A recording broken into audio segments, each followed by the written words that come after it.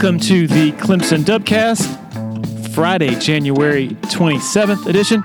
Over at the Clemson football offices, they are gearing up for this weekend's Elite Junior Day, and our guy Paul Strelo is going to have elite coverage of it through the weekend, and of course culminating with the much-awaited Monday AM Insider at TigerIllustrated.com. My good friends Blake Smith and Brooke Archenhold have been part of the podcast since the beginning, way back in August of 2018. They have an accomplished team of personal injury attorneys at Parham, Smith, and Archenhold based in Greenville. They are Clemson people, and their skillful attorneys have decades of experience in complicated litigation matters, taking a special interest in medical malpractice, nursing home abuse, and neglect, car accident cases that have left the individuals involved in serious trouble. For a free consultation at Parham, Smith, and Archenhold, call 864-990-4581 or online at parhamlaw.com. That's P-A-R-H-A-M law.com. Solero Communications, formerly known as Tandem Payment, is a full-service integrated electronic payments provider powered by leading-edge technology. Solero provides a wide array of merchant solutions, simplified payments. They make onboarding, taking payments, maintaining risk management and compliance, and getting support quick and easy. At Solero, they're all about helping you achieve sustainable growth as a business. Taking payments isn't the only thing your business needs. With Solero's solutions, you can manage inventory, sell products and services via social media,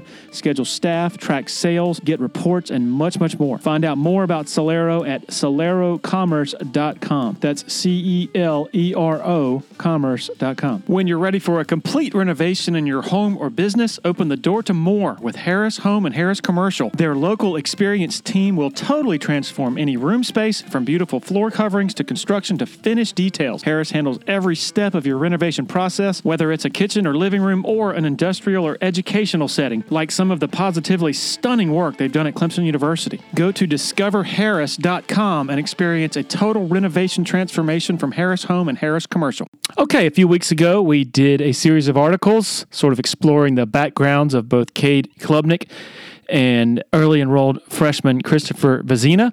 Thought we would share some of the raw audio from two of the most prominent conversations we had. We'll start with Todd Dodge, legendary Texas high school coach who coached Klubnik at Westlake High School, and then Jay Mathews, athletic director and also quarterbacks coach at Briarwood Christian Academy in Birmingham. He and Dabo Sweeney go back a long way, so really interesting stuff there. All right, here we go. Enjoy.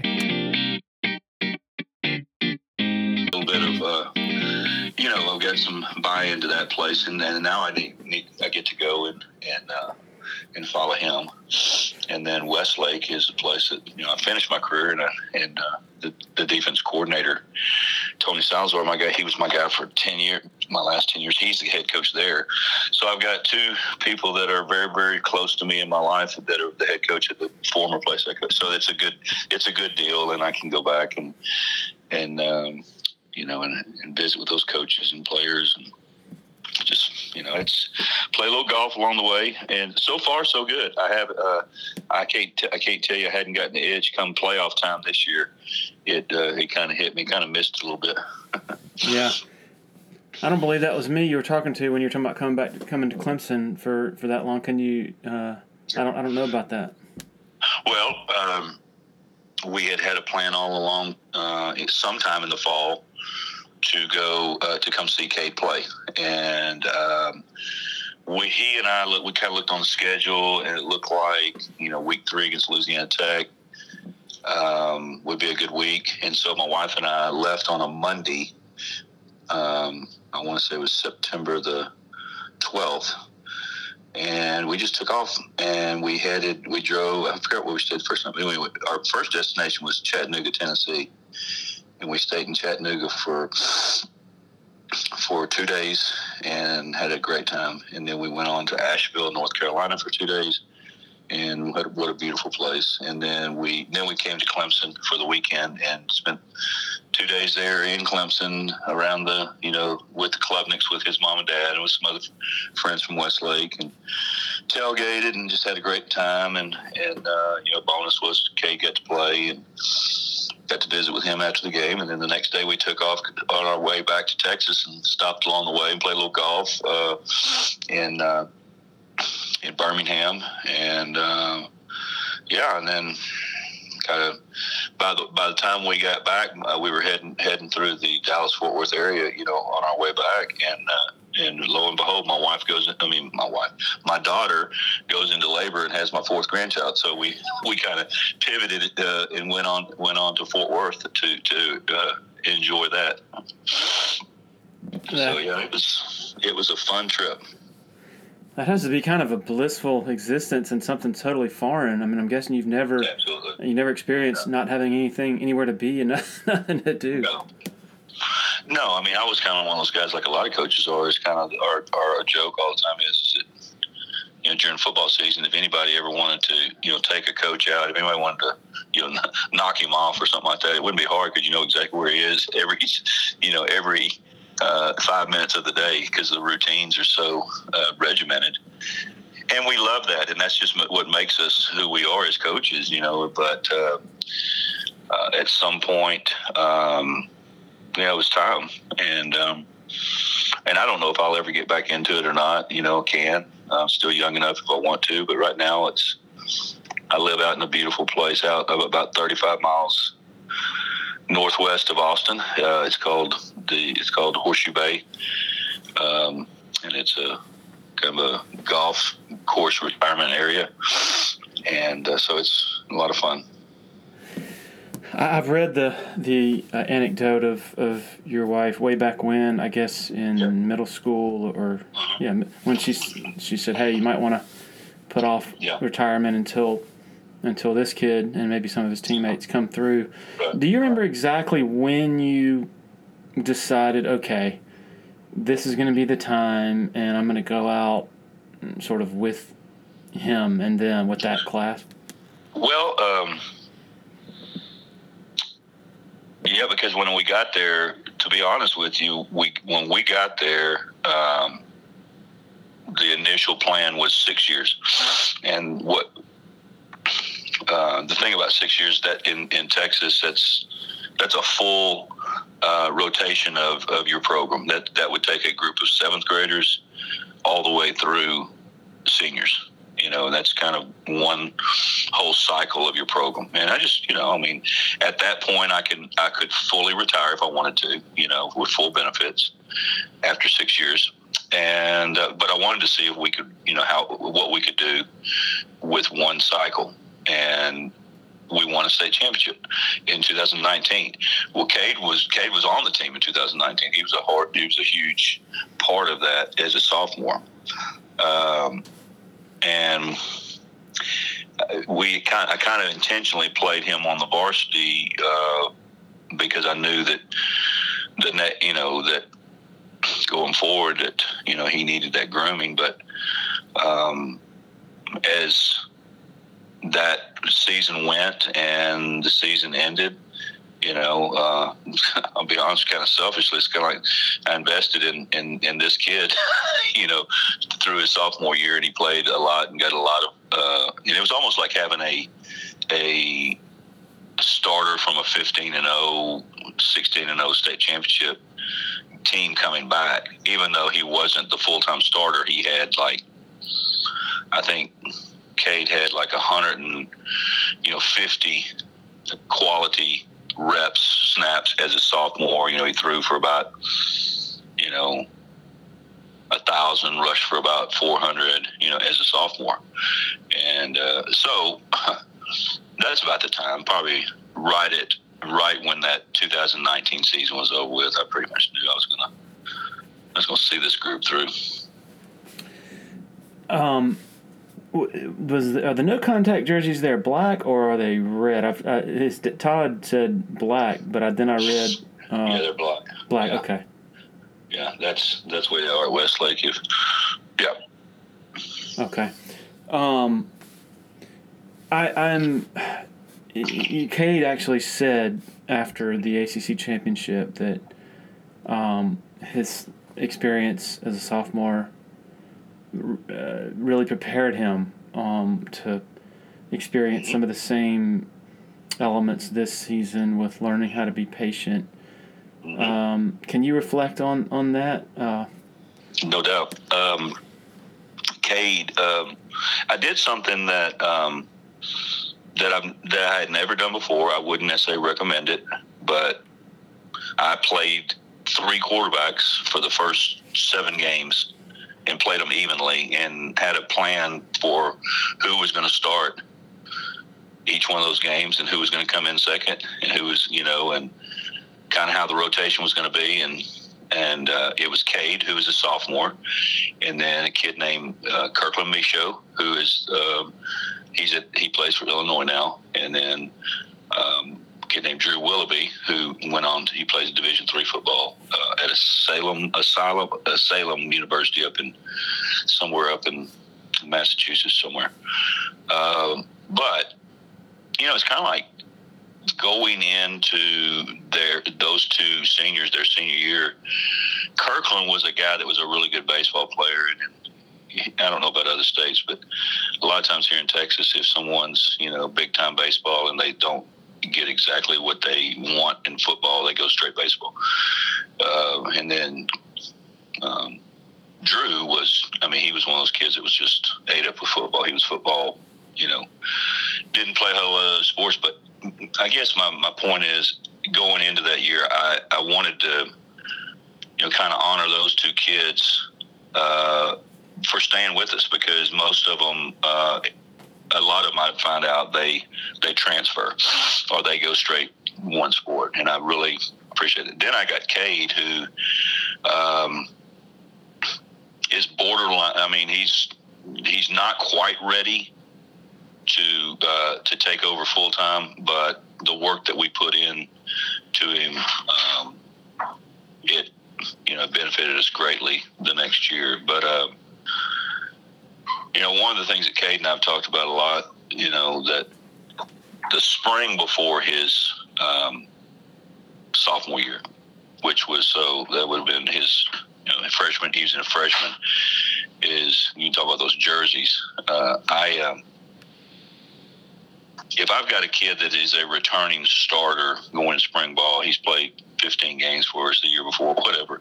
And guess what? In the spring, he doesn't get hit. But if you haven't done anything yet, you're going to wear that black jersey. You're going to wear the red. You're going to wear the same jersey as everybody else, and you're going to be free meat. And that's just the way it's always. And I've never understood how anybody can fully prepare a quarterback for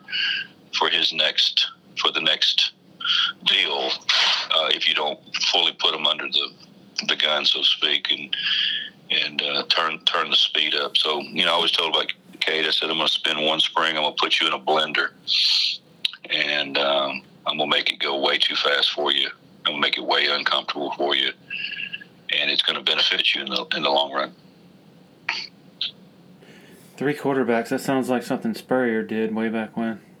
Yeah, and it was one of those deals that kind of, the thing about it is that after I told them originally, I said, because we had 2 non-district games, and then we had a district game that was against an opponent that I could probably still experiment and still win the game. So, but I told them all along, I said, y'all don't get this wrong. If anything goes sideways, if somebody gets a hot hand, I'm going with them. But anyway, so after 3 games, the first 3 games of the year, collectively, these guys were throwing for like 350 yards a game.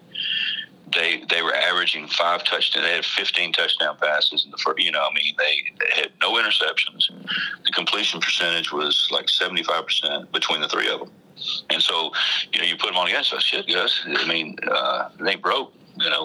So we kept rolling along, and injuries, little injuries. None of them ever got hurt real bad, but little injuries kind of forced my hand as we got deeper into the season. Cade really. The one game that we lost in 2019, it was against our big rival, Lake Travis, and I started the senior, the one that ended up being our starter through the state championship. I started him in that game, and he was playing well, but he got a concussion. Cade came in, and we were behind, and he led us all the way back, and we got beat 26-25. We missed a field goal this time. Cade had taken us all the way down the field. We spiked the ball, got the ball, and missed a field goal. And so that was a great experience for him to, to really step up. And then he got a little dinged up. He started the next 2 games, and he got a little dinged up. And so bottom line is, it worked out great for us because we won a state championship at the end of the year, playing 3 quarterbacks. It's interesting, his experience this year, even though there are lots of similarities with his sophomore year, having to be patient and all that. Mm-hmm. The one dramatic difference is he performs this year. He comes in garbage time, as you know, against Georgia Tech. Yep. Mm-hmm. Leads the third stringers down the field.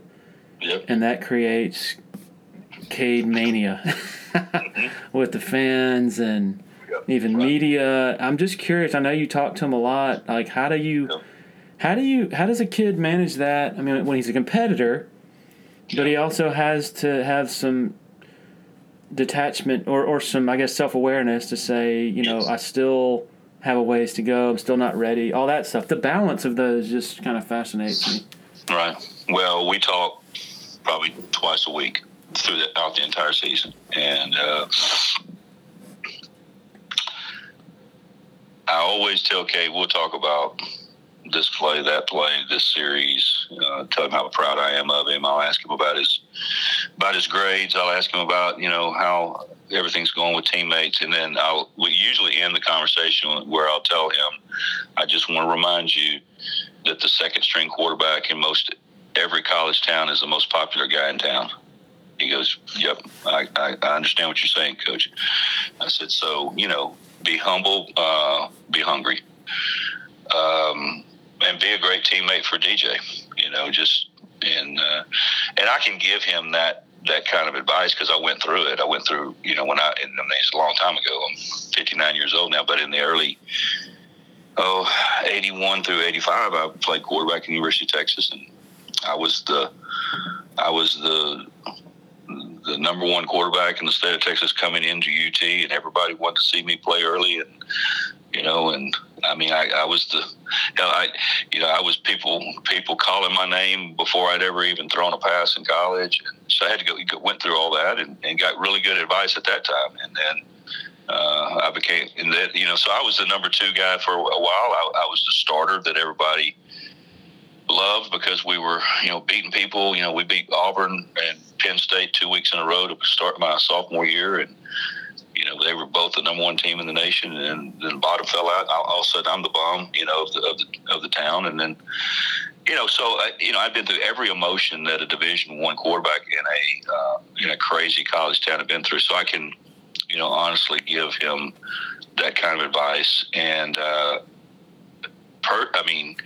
am so glad as his coach, his high school coach, and as someone who loves him and just and cares for him, is that things have played out the way they have. And he didn't, that Dabo, after he came in and, gave that sample size against Georgia Tech, and they didn't just, boom, you're the starter. Because I've just seen it happen too many times that, all of a sudden, he's probably doing a good job, but he doesn't do as well as everybody thinks he ought to, and then people turn on him on that, and then the confidence issues happen. So I think it's been really good for Cade, this whole scenario. Yeah, it's easy for fans or whoever, in hindsight, after the ACC championship, to say, oh, you should have had him, you should have put him in early in the season, and then you could have beaten South Carolina, this and that. But one element to that is DJ was actually playing really well for a time. Absolutely. And then, I don't know, tell me if you agree with this. My assessment of Cade for a stretch there when he would come in, including against Louisiana Tech early on, was game's still a little fast for him, putting the ball in danger, which you can't have, and like you said, you don't want the confidence thing. You don't want to shatter the kid's confidence early in his freshman season. Is that all fair in your mind? That's all fair. Absolutely fair. Probably the game that I got to watch the least of getting to really see his body language and everything was the Louisiana Tech game, because I was way up in the stands, but I watched every game that he got the chance to play. And between his body language, his eyes, you could just that nervous energy that kind of gets in the way sometimes. None of that was evident in the ACC championship game. And I think going through the process I think they built this quarterback the right way. And I think he's, about as ready as any true freshman quarterback could be to start in the Orange Bowl, against Tennessee. I read somewhere the other day that he's the first, quarterback in modern Clemson history to get his first start in a bowl game as a freshman or something like that. And so I think it was built the right way. And but he, as I watched him play in the ACC game, the one thing that I told him, that I was so proud of him is that his body language, his eyes, his temperament at the line of scrimmage was elite. I mean, it was literally, because Cade is one of those guys that you want. He is such a high energy kid. Well, guess what? Wouldn't you want that as your quarterback? Wouldn't you want a guy that rallies other people and is feisty? And yeah, you do. And that's who he is. But when you're someone like that, you have to manage that. And he did it. And he, of course, all through his time that he's played for us, I tell you, probably one of the biggest things that I miss about coaching right now is calling plays with Cade. Cade is my quarterback. It's a lot of fun because he's so versatile. I mean, there's just, very smart, very athletic. There's not anything, when you say from an athletic standpoint or arm strength standpoint or, that after repping for a while that he can't do. He's very versatile. His short area quickness combined with the top end really seems like quite a package, quite an extraordinary skill set.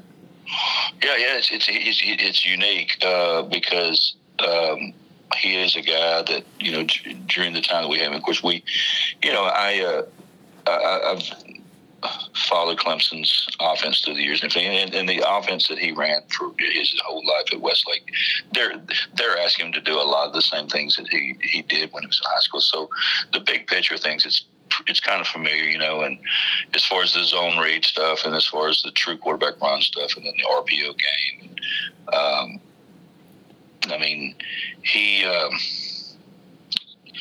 I guess the RPO for us at Westlake started about 2015. I think Sam Ellinger's junior year we really started, and it came evolved. But Cade's like the very best RPO guy that I've ever been around, and because he just so quick with his hands and his feet, and then he's always been a great deep ball thrower, and people always say, well, if you don't throw the ball 70 yards, and I said, well, I don't know that anybody could. Why would you need to throw the ball 70 yards in a college football game? I mean, probably never going to protect that long. Cade is great at dropping the ball, nose down, at about 45 yards, and but he can make. I think I don't think everybody's seen that. He can make all the throws. Were you? The performance in the ACC championship game was such a revelation because, like you said, he was magnificent. Were you surprised by it? No. Okay. Not at all, because, no. One of the things that I kind of distracted myself but a while ago is one of the things I think that has gotten Cade's way. Cade had to overcome it. I told him it's kind of like the Louisiana Tech game. And, after the game was over with, he and I got away from everybody. We're talking. I said, and he admitted, I think his first throw in that game was a slant route, and he stoned that ball a million times, and he puts it between the chin and the Adam's apple. He puts it right on people's neck, right where it's supposed to be, and he threw it low, and so we were talking about that. He goes, Coach, he said, yeah. He goes, I don't know what's happening to me. He goes, when I went in the game, they didn't even tell me until like right now. They just told me, go. and I didn't get a warm up. There wasn't, there wasn't any plan at the time, or they didn't tell me 2 series ahead. I said, you just learned a very valuable lesson of the life of a number 2 quarterback tonight. I said, the number 2 quarterback, his worth to his team is be ready at all time. You're not going to get someone tell you 2 series ahead of time, hey, by the way, DJ's going to get hurt in 2 series. Start warming up. That doesn't happen. And I said, I bet they planned it that way just to see how you'd react, because Cade he's a big routine guy. He loves his routine. He loves making sure that he gets right. And so it was funny that he said that, and he goes, "Yeah, Coach, you're probably right. They probably did that on purpose." I said, and they may have, may not. I said, but put that in that old memory bank, and that's just a lesson to be learned. He's such a film junkie, and he watches so much that he spots tendencies. Like his dad was telling me, that Cade was telling him after the ACC championship that he noticed that a particular corner, if his feet are sort of aligned a certain way, that means he's going to play a certain technique. And then this one defensive end, he crashes every time. So when you run it that way, but then there's it has to be a huge challenge during a season when you're the number 2 guy and you're a film junkie and you're studying tendencies of a new defense each week, and you don't even know if you're going to be in the game. Is that the biggest challenge? Like you said, staying ready and being as locked in as you would as if you're the starter, but you're not the starter. Yeah. Well, any competitor, and gosh, is he a competitor, they're going to put the work in and they want to play. And it's hard to get yourself, to be honest with you, to be that unselfish, and he really is. It's just, the thing about, and I think that this helps Cade. One of the things that I remember back when we had those three quarterback deals. And I always told all of our quarterbacks, when it comes to quarterback competition, don't wait till someone says you're the starter to start acting like the starter. You know what I mean? Don't say, this. The head coach had a press conference and named you to start, and all of a sudden I can start leading people. You better start leading people, now, because I want to see who is going to. And I went through that whole thing with those 3 kids, going into that 2019 season. Well, if you had come to practice and you didn't have anything to do with our program, if you had come to practice and you saw us practice for a half an hour, and I asked you which one of you think is the starter, that you'd say it's that number 6, that sophomore. Because he acted like he was a starter, and I think that's, I don't, sometimes, when you're either going through a quarterback competition, first of all, coaches want to see if you'll take over and be a leader. And then sometimes when it's been established, you're the number 2. Well, it doesn't mean you have to take a back seat as a leader on the football team to anybody. Just because you're the number 2, you can still encourage people and be a leader. And I believe that's probably what Cade has been doing. I hope that's what he's been doing. A lot of times everybody says, well, you got to defer to the starter, and the starter, want to step on. Well, you can be supportive of the starter and still be a worker bee and be an Energizer Bunny kind of guy, and encourage other people. So that's just my take on it. If you're talking to him twice a week, what's your recollection of the hardest part of the season for him looking back? Oh, I guess probably the Notre Dame game, with the interception, and that was tough, just from standpoint that I don't think it had as big a factor on the end of the game, but he felt like he let his teammates down and so forth and so on. But that's probably it. And getting back to your question is kind of also to get back to your question about the ACC championship game, and did I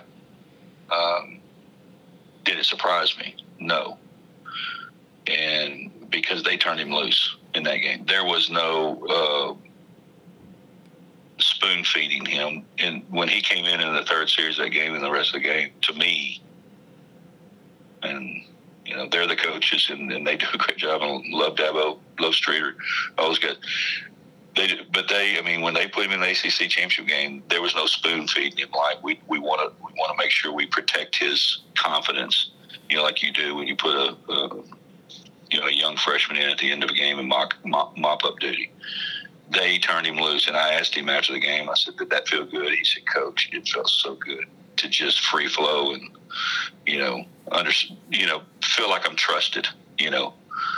And that doesn't mean that they don't trust him, but sometimes, and I've been there before. It's sometimes calling plays for a kid that, you want to build their confidence up is tough because it's like, I can't do this because, and then I think now, I think it's probably, Betty bar the door, let's roll, and turn him loose. Yeah, against Syracuse, they were sort of spoon feeding him. Yeah.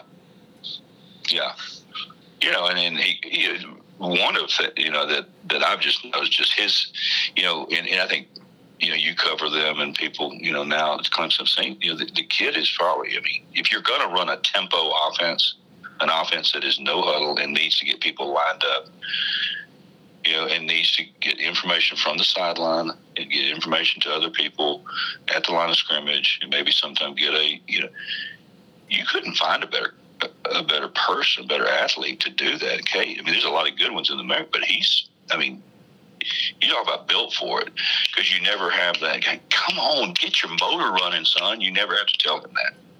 Like, let's go. Let's get a little energy about you, That's just something that, as I coached him for 3 years, I never had to say with him. And he just, and we were a team that wanted to go. We went fast. We were trying to snap the ball about every 14 seconds, and he was really good at that kind of stuff. The Notre Dame sequence, I'm certainly not asking you to criticize the coaches, but as you're watching just yourself, are you saying, wow, that's a tough spot to put him in, but he shouldn't have made. You can't throw across your body like that. Are you thinking both? It's funny you say that. I was traveling that day. I actually never saw. I never saw the clip of the Notre Dame interception. All I did was, hear about it later on that Clemson lost and Cade threw an interception. I talked to him about it, but it wasn't like I could really coach him through that. The whole scenario. So I really can't hardly comment on that one. When DJ starts to struggle, as we said, for 6 or 7 games he was playing really well. But once he starts to struggle for a prolonged period, are there people back in Austin who do you hear sort of a clamor of, hey, why isn't Cade playing? And is that a sentiment that? Oh yeah, sure there is. But those same people here in Austin are doing the same thing at the University of Texas too. They're University of Texas fans, and they're also Cade Klubnik fans because they live in Austin. And the Westlake people, yeah, they are. Everybody's. But once again, the thing that I, as a coach, can know is that if I start being critical, or if someone back here in Austin starts being critical, guess what? We've never been to a practice. We have no idea what's happening day in and day out. I don't know. I've never had a conversation this year. It's not like I'm one of those guys. I'm gonna call, Brandon Streeter up and say, hey, how are Cade's practices going? That's meddling. I'm not gonna do that. Cade can tell me one thing. So coaches, they know more. They know a whole lot more about their team than anybody else does. So that's kind of my deal. And that's what I tell people back in, that in Austin, and a lot of people say because they're fans of Cade and they love Cade and we've seen him play and they. A lot of times they don't even watch. They don't watch Clemson play. They just see the results of the game. And, maybe the completion percentage of DJ, and all of a sudden say Cade ought to be playing. And the way I look at it is, hey, did they win the game? Or Clemson still went, I guess, 10-2 in the regular season. I tell you one thing: there's a whole lot of people here in Austin, Texas, would like to be 11-2 right now. As a coach, yeah, go ahead. I'm sorry. So they're still obviously playing at a high level. I'm just glad our kid's there. As a coach, I'm sure you're watching the body language of the players around Cade in that ACC championship. It just seemed like everything lifted. You could see the receivers perk up, sort of knowing that the ball was going to get out more quickly, and it just improved everything, the whole operation. Did you see that too? Well, that's part of leadership, that as a quarterback, that's why I was telling you, as a quarterback, that you start to build before you've ever been a starter or been put in a critical time like that. You know, part of leading is is being accurate. I mean, you want a group of receivers to think you're a good guy and like you. Put the ball on them. They'll start liking you a whole lot. They'll think you're a great guy.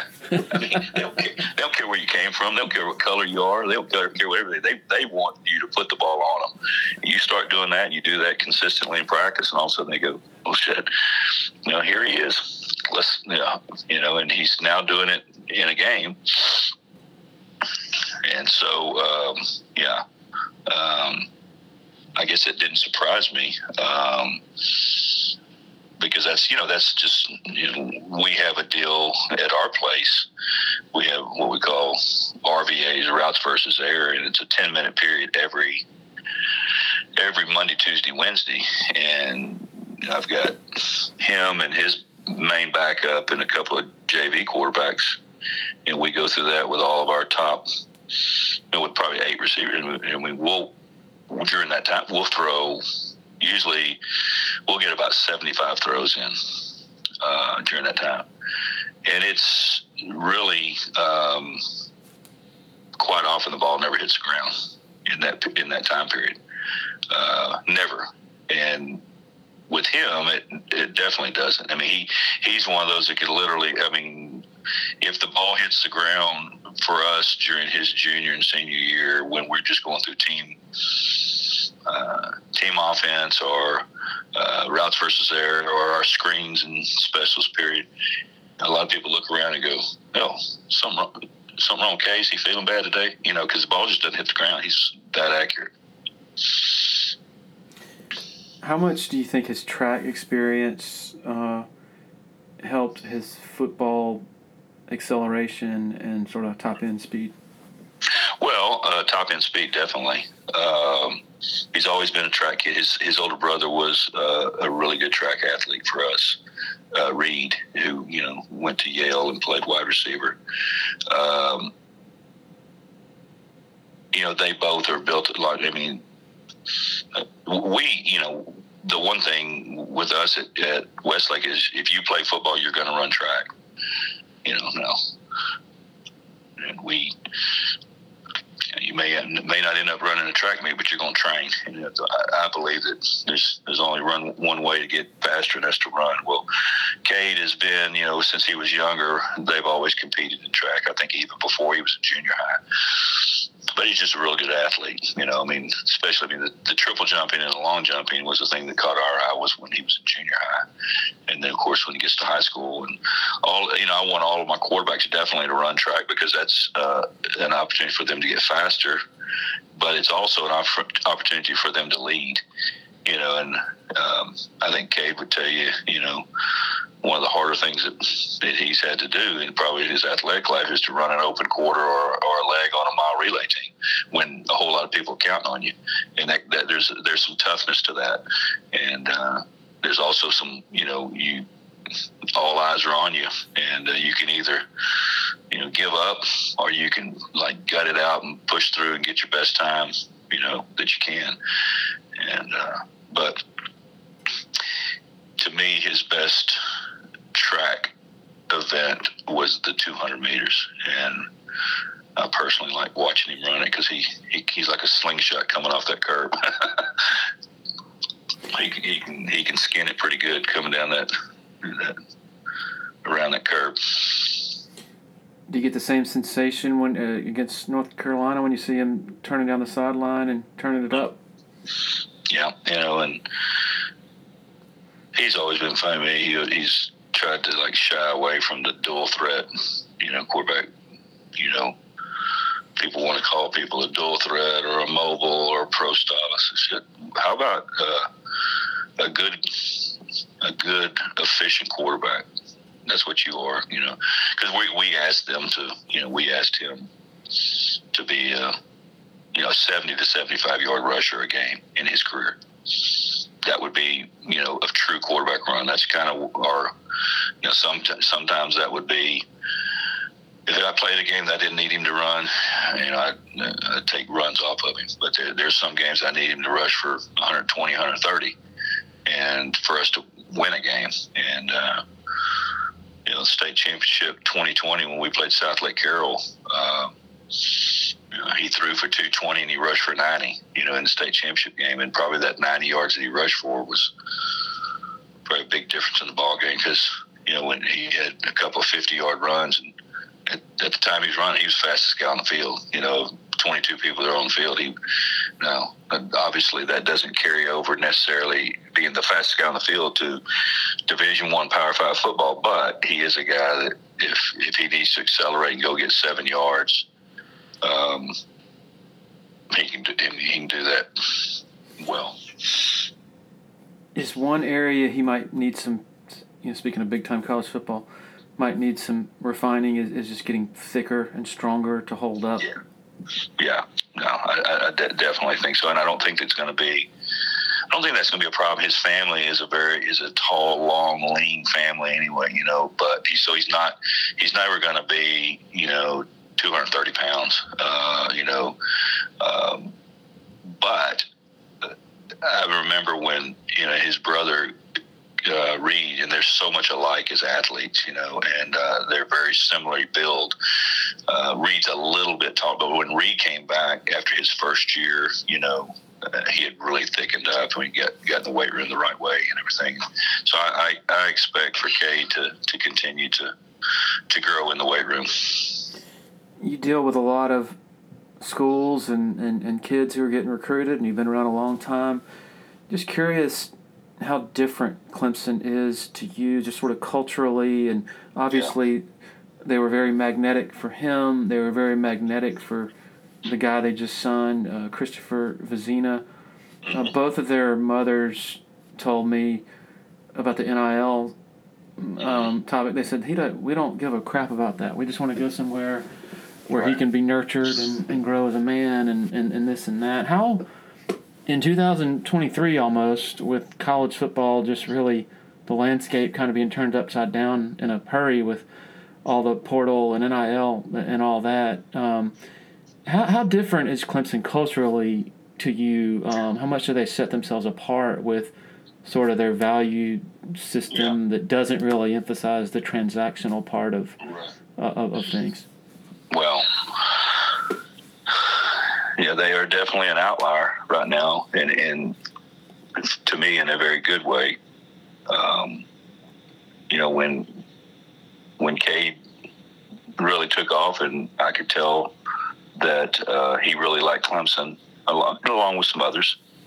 It didn't surprise me when he and Coach Sweeney got to know each other. I met Coach Sweeney in 2003, maybe 4, probably about 2003 or 4. I brought my son Riley, who's the head coach at South Lake now, to the Clemson camp, and Coach Sweeney was the wide receiver coach. And sometimes you tell the true character of someone is when me, and my son and his friends that we brought, they were all rising freshmen. When we can't do anything for Clemson, how Clemson treated us, they treated us like kings. And Dabo was so, welcoming to us and all that. So I was glad that he was getting recruited by Clemson. When they met, they're like, personality-wise, I haven't been around Dabo Sweeney a whole lot in my life, but I do know he's a very positive, high-energy man. Well, Cade's kind of the same guy, So that worked really well. And they recruited him without an offer. That just blew my mind. That absolutely blew my mind that they were able to build that relationship with him and stay at the very top of his list. And they told him they were not going to offer him until they, this kid, I think Ty Simpson, the kid that at Alabama had, or they had offered, that ended up going to Alabama. So, needless to say, when he committed to Clemson as his head football coach, I was very excited for him and for the family. As far as the NIL stuff, I've asked Cade about that. Just, kind of curious George kind of guy, and, hey, what's the NIL? He goes, Coach, I just yeah, there's some guys that have I asked him, so what is anybody approach? He goes, you know what? And he was just, he said, I really don't feel comfortable taking any NIL. I haven't done anything yet. And that's kind of Cade's, until I do something, I don't think I really deserve any NIL. Wow. So that's kind of his take. And then, yeah. Hey, I'm going to have to run. Yeah, man. I'm sitting here in this hotel room, and I probably have to check out. That's what grandparents do now. They go from hotel to hotel.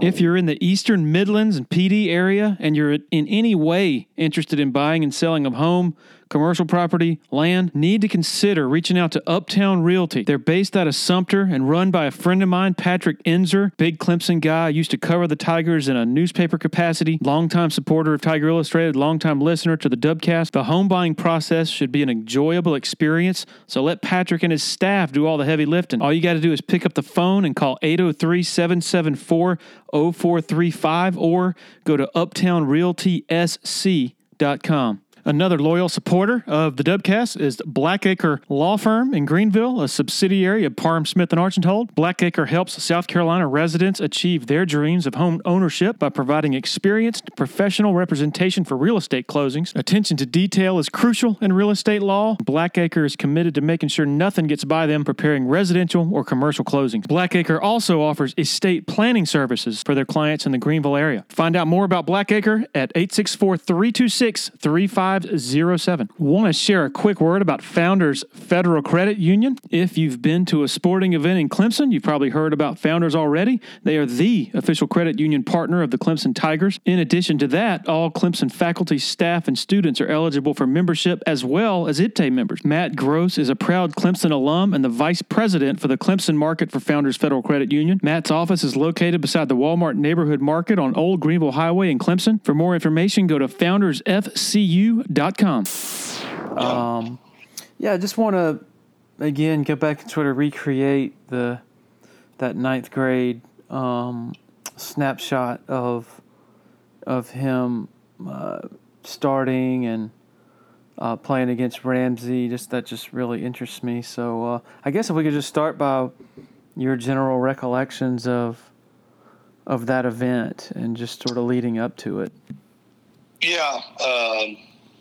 So, just kind of a little bit background of that. I got to know CV his 8th grade year. I was actually helping out with the middle school that year, and that was during that season that really his best friend suffered a season-ending injury.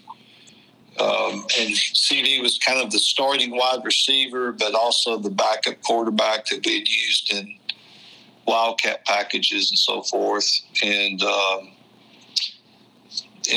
he just was a natural at quarterback, because he's one of the best athletes on that team. And so we made the decision at that point, at the end of that season, to just continue him at quarterback. And then I moved to the varsity the next year as quarterback coach. And we started the season with a junior quarterback that was going to be our starter, and then CV was going to be the backup. And then in the first game of the season, the starter got hurt. And CV had to come in as the backup, and And at that point, from that point on in the season, he was our only really option we had as a true quarterback. That's how limited we were at that position. So we had a bunch of these personnel packages that we used that were going to be like emergency situations if he were to get hurt. And, he was young. He's 14. He's young for his grade. And so we were, each week kind of struggling with, how do we keep him healthy, not ask him to do too much, but also, we're still trying to win football games with a pretty good team. And so we really had, real successful season, at that point. Had an early loss to Pleasant Grove, but, went on a long win streak after that. And then, of course, the Ramsey game, they were rated, number one in the state. And he had progressively gotten better and better. And we felt like that to beat Ramsey, we were going to have to kind of open him up a little bit and let him do a little bit more than we'd asked him to do. And he responded really well. And you're the AD and also a position coach? Yeah, I'm the athletics director, and then I've been when Matthew Forrester became the head coach that year, 2019, he asked me to come and be to start coaching quarterbacks again, which I'd done for years and years. I've been the previous offensive coordinator, and then went to Nashville for 7 years as a head coach, and have been back since 2011, and had taken on different roles with the football team. But I became his quarterback coach his first season. I've done that ever since. So. And going into that game, it was, as I think I heard on your podcast, nobody was really giving y'all a shot. Yeah. And even the Ramsey players were outwardly expressing their confidence that y'all didn't have a shot. Can you maybe share what you recall from that angle? Well, if you were to look on paper at the matchup, they were just loaded athletically, especially up front. Had some guys that had been offered and were going to be Division I college athletes. So, looking at the films, looking at the matchup, again, you wouldn't think that was going to be something that they would be worried about us having a chance to beat them. We were unranked. They're ranked. I think looking at similar scores, I'd have to go back and study it, but so I don't think from just by any standpoint, you'd look at it and think that we were, anything but maybe a couple of touchdown underdog, even though we're playing at home. So,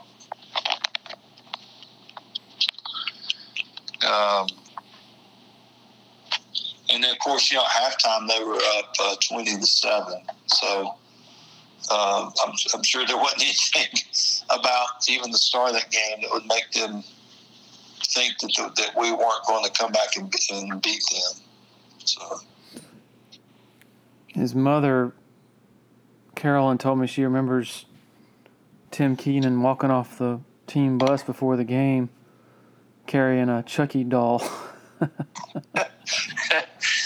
I don't remember that, but that doesn't surprise me. I think I remember them making some reference to that, maybe even in the podcast. I wasn't quite sure what they were referring to. So,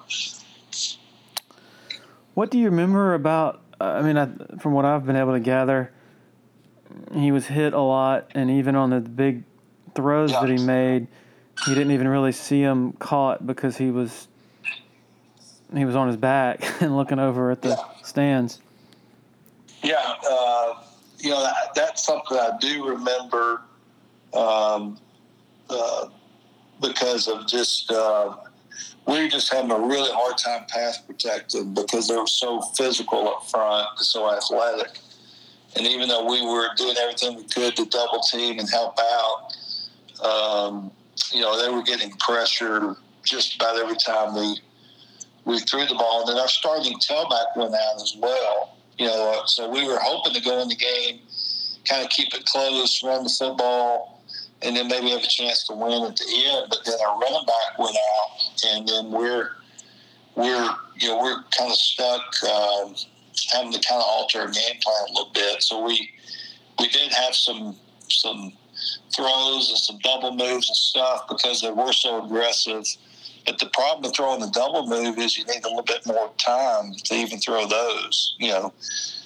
It's one thing to catch the ball and throw a hitch, but if you're going to catch the ball and throw a hitch and go, you need that extra half second to be able to throw it. And the one thing about CV that game was, every one of his big throws, as he was throwing it, he was getting hit.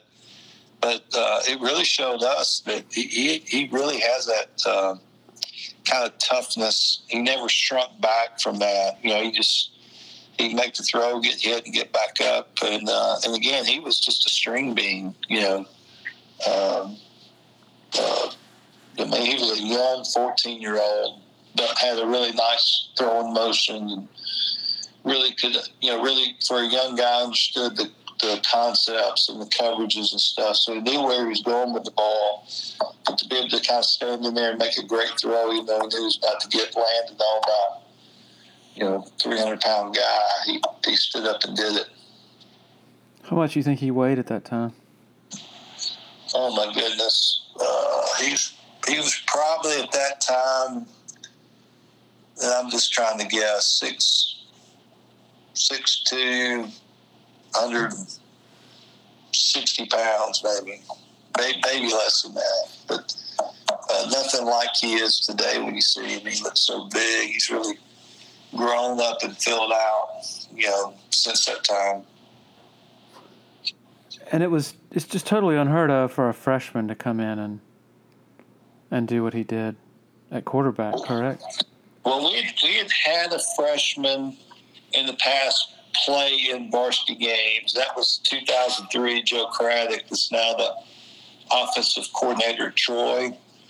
And Joe played probably about half-time, split time as senior quarterback, but we'd never had a freshman quarterback start ever at Briarwood. For him to come in and start that season and have the record that we had with him starting was really something, and the thing is he just kept getting better and better. There's a lot of things that go on there. It's not just him making plays. It's, trying to be a quarterback that's expected to be the leader and having to try to lead some, but also being in deference to the seniors, And that's where, if you listen to the podcast, Trent Howard, helped out so much, where Trent, some of the senior leaders that year, decided to kind of embrace CV, and then he did a great job of just, playing it as deference to the team. And I think because his ability just to work hard, show toughness, and make plays, and of course we started winning, and then he was actually being a plus from the quarterback position, not a deficit.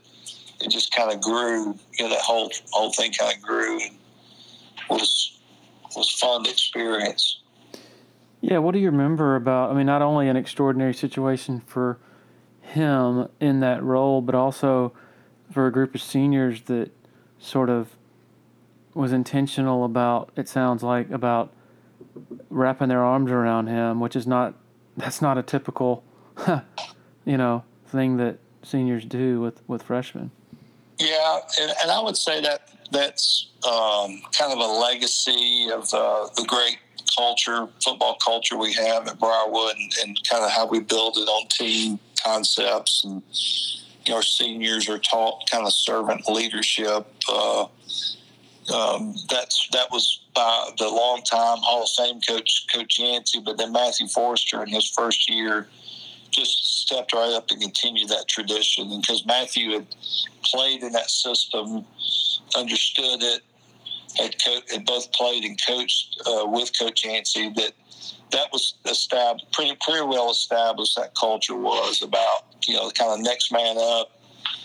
Everybody do what you need to do to go for team success, not worry about individual success. But then I think you also have to credit those CV in that he just decided I'm going to be a guy to come in and work hard, play hard, and not take any of the spotlight.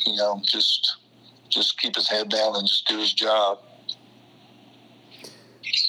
Did you go on the trip with him to camp where at Clemson, where Arch Manning was also there? Yeah. In fact, I don't have it recorded, but our head coach Matthew Forster has it. But I was texting the coaches a play-by-play of that whole day, especially when it came down to that, and it was really kind of a funny moment. It was kind of like 1 for 1, 2 for 2, 3 for 3. It was really the whole thing kept growing, and I think I can't remember the numbers exactly now, but CV was something like 17 of 19, and Arch was something like 15 for 19 or something. I mean, it was pretty neat to see that, and that's when we kind of, because again, we had not been on the road with CV to even compare him with other quarterbacks, but after that day, it felt really good that he was going to be fine. And we actually went to Duke the next day, and I played for David Cutcliffe. He was kind of my coaching mentor. And I wanted Coach Cutcliffe to see CV early and kind of give us a read on what he thought about his, status was going to be. And, of course, Coach Cutcliffe offered him that day. But when we first walked up, Coach Cutcliffe said, he goes, I heard you say, I was trying to remember how he said it. He said, I heard you put it on Arch or something like that to those words, yesterday. So he'd already kind of heard about it as well, So that was a pretty big moment, that camp at Clemson, because and again, there was a whole progression of that where he had gone to Alabama first, and I think was a little bit nervous in that spotlight. It did fine, but with each step, he kind of kept growing and improving and competing, because he wanted to use those camps not as a showcase of look who I am, but of how to get better. And I think he used each camp to get better during that June phase. And I do think that he got better, throwing the better receivers and going through, really high-level competition, and he really stepped his game up, during that time. So maybe to prove to himself as much as to prove to the outside world, maybe? Maybe. The thing that he's got that's pretty impressive is that he has a great capacity to learn and implement stuff immediately. And so all the years I've been with him, he's a guy that he'll see it on tape one time and we'll make a correction, and then you won't see that mistake again. Like little things too, things that I think would be actually hard to put in place, but he's got the ability to see a mistake. For example, that at Clemson that morning we went through the drills, and there were about 4 or 5 drills that we don't do in our system.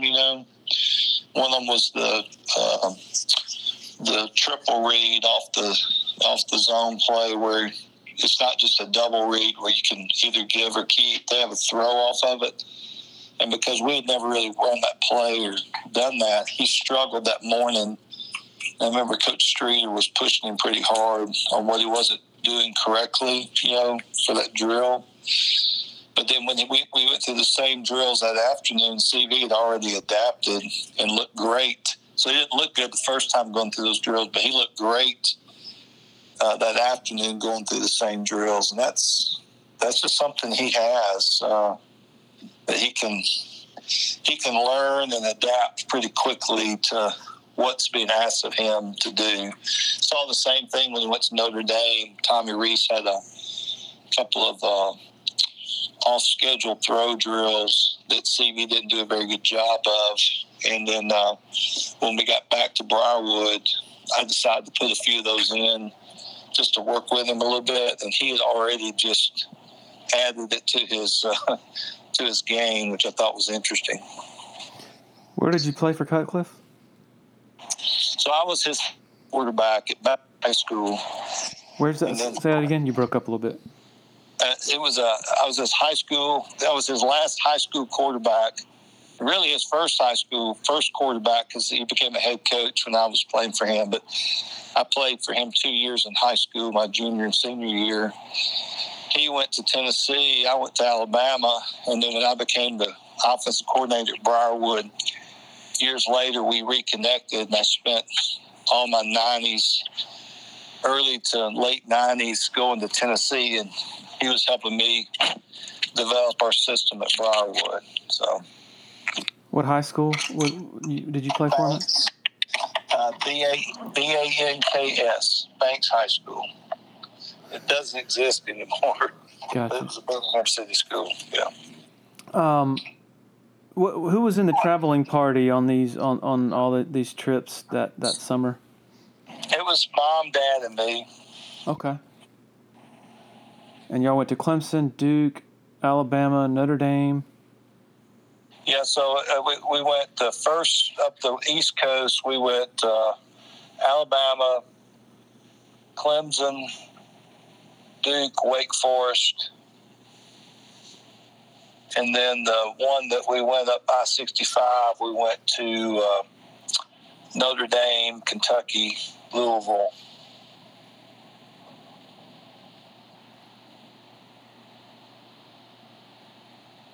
That's it? Yeah, I think that's right. Okay. And can you refresh me? Again, I don't cover recruiting, so I don't have a really good sort of recall or institutional knowledge of a timeline of events as far as his recruitment goes. But can you remember what the communication was like from Clemson's coaches to him at the time? What exactly they were telling him, and then after all those trips are complete, was Clemson just far and away the top object to him? Can you get my drift on sort of just help me paint a clear picture of what was going on in real time? Yeah, so there's two ways that schools do it. Some schools make a ton of offers to a bunch of kids, and we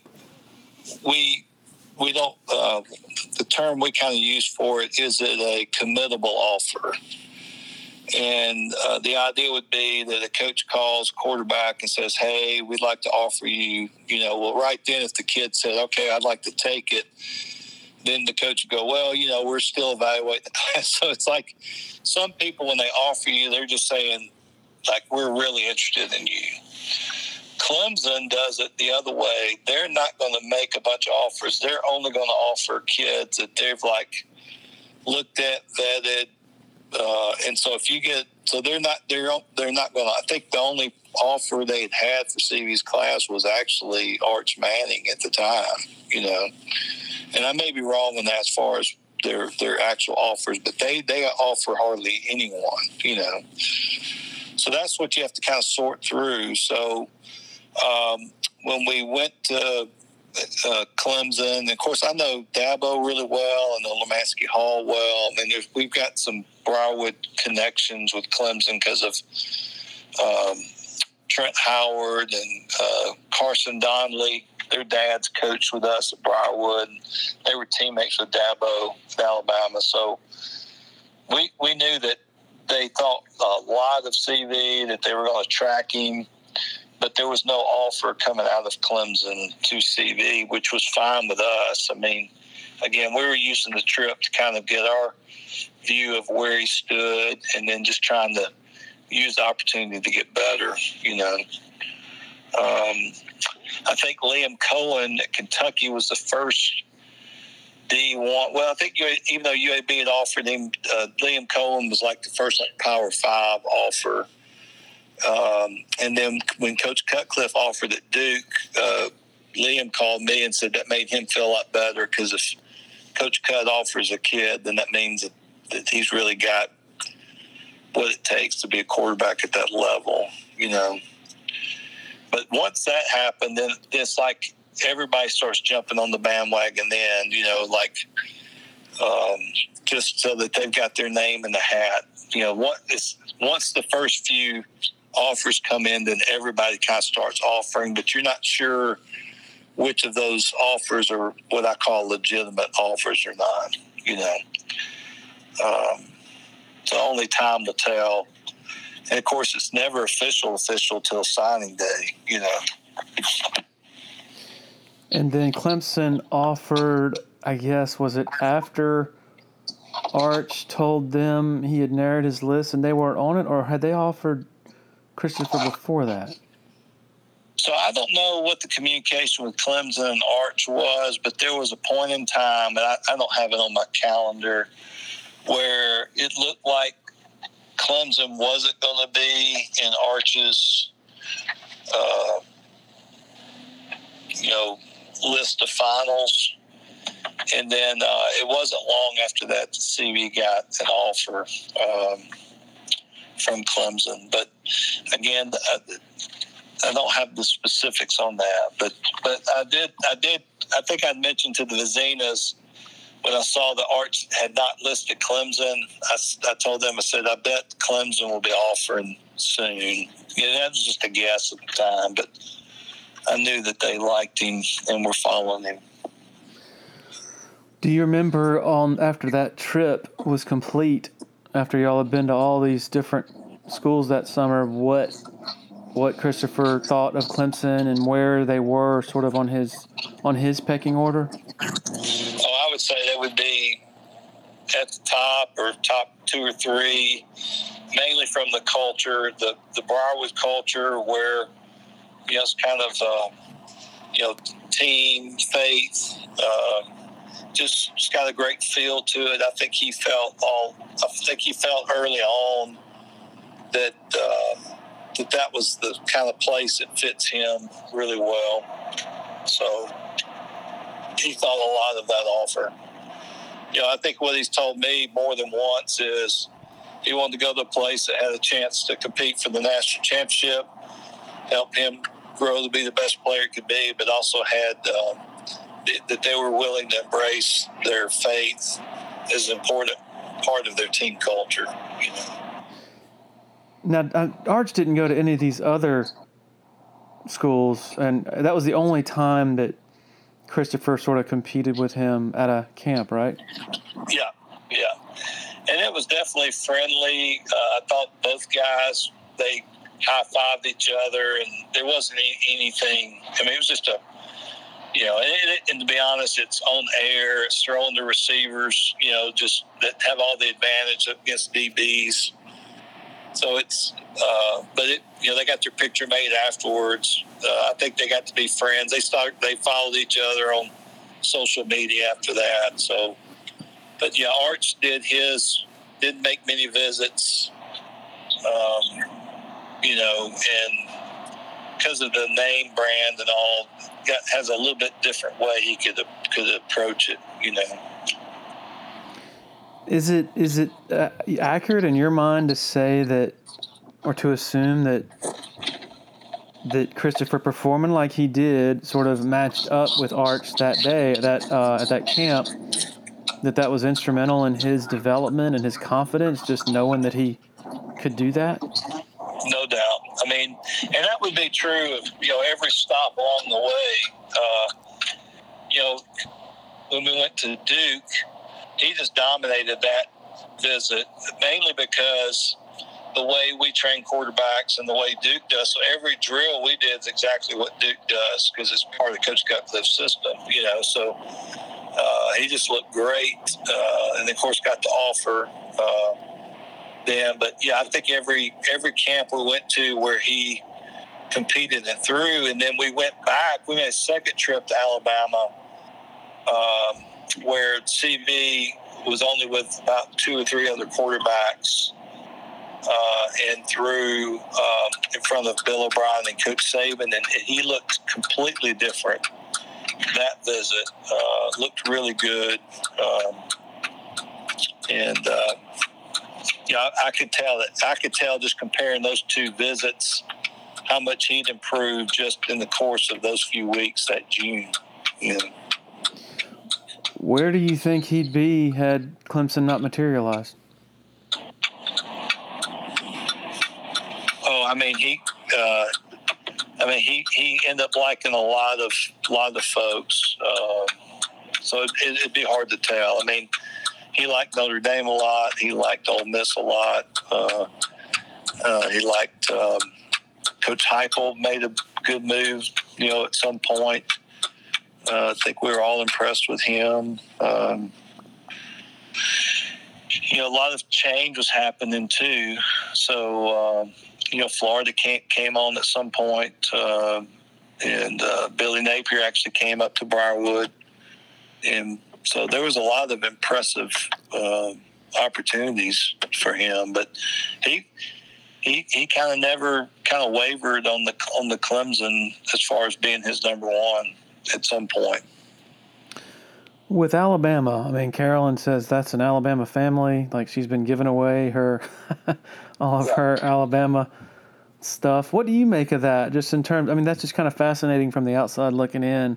Diehard Alabama family is now like totally converting. I mean, I know it's not the first instance of that happening just because of so many of Dabo's connections over there, and there have been a lot of people who have sort of turned orange, so to speak.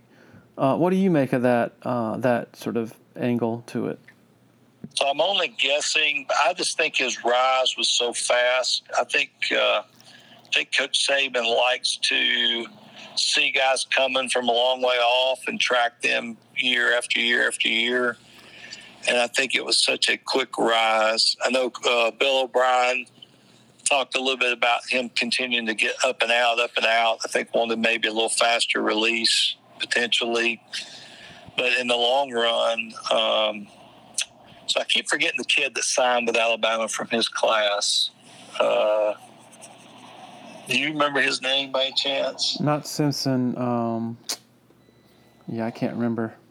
Anyway, so that kid was there with CV that second time we went to Alabama. It was him, that kid, the kid that was going to Oregon at the time, and one other.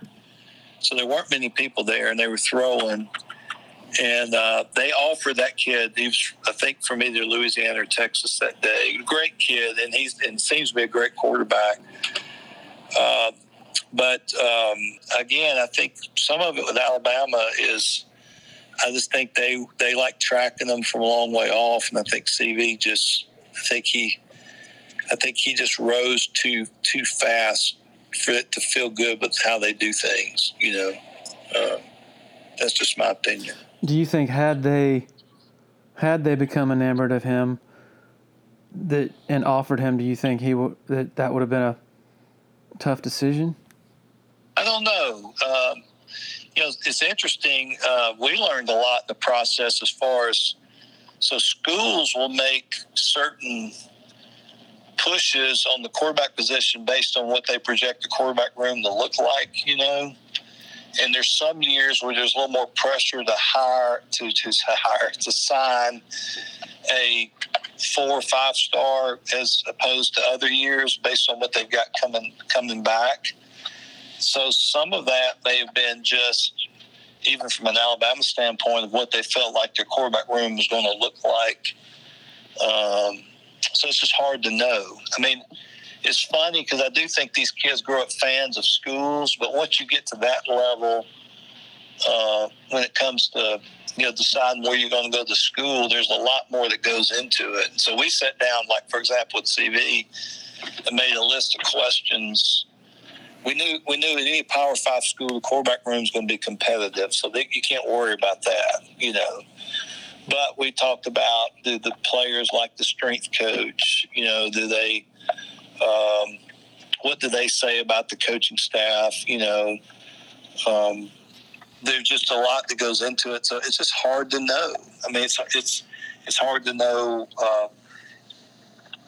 I thought Notre Dame was going to be a big draw just because the Vizzinas are a Catholic family, and it could be that they would be more in the mix. But you also have to think about how far, as a kid's, it'd be easy for a kid's mom to go see him play or not. As far as location, I think matters. So there's just so many factors that go into it in the long run. Is it a place that he actually wants to go to school there, would enjoy being in school there,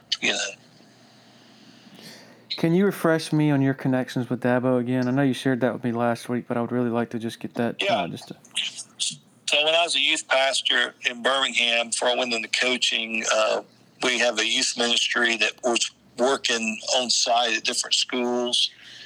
And so Dabo was a part of that ministry when he was at Pelham.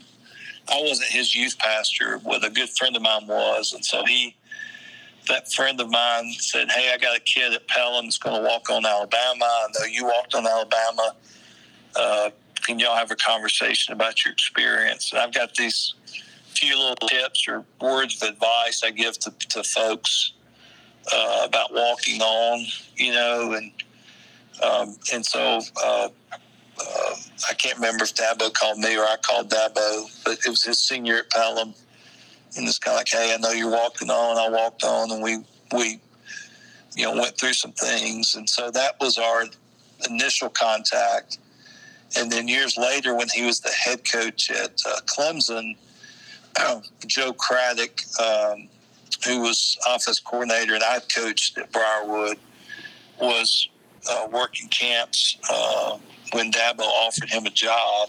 And so when Joe got to start working for Dabo, I started going up to Clemson, kind of reconnect with them. And then Lemansky Hall actually hired on my staff in Tennessee. So there was just a lot of interconnections. But every time Dabo comes by Briarwood or I go up to Clemson, we've got a good connection just because of some of that past, him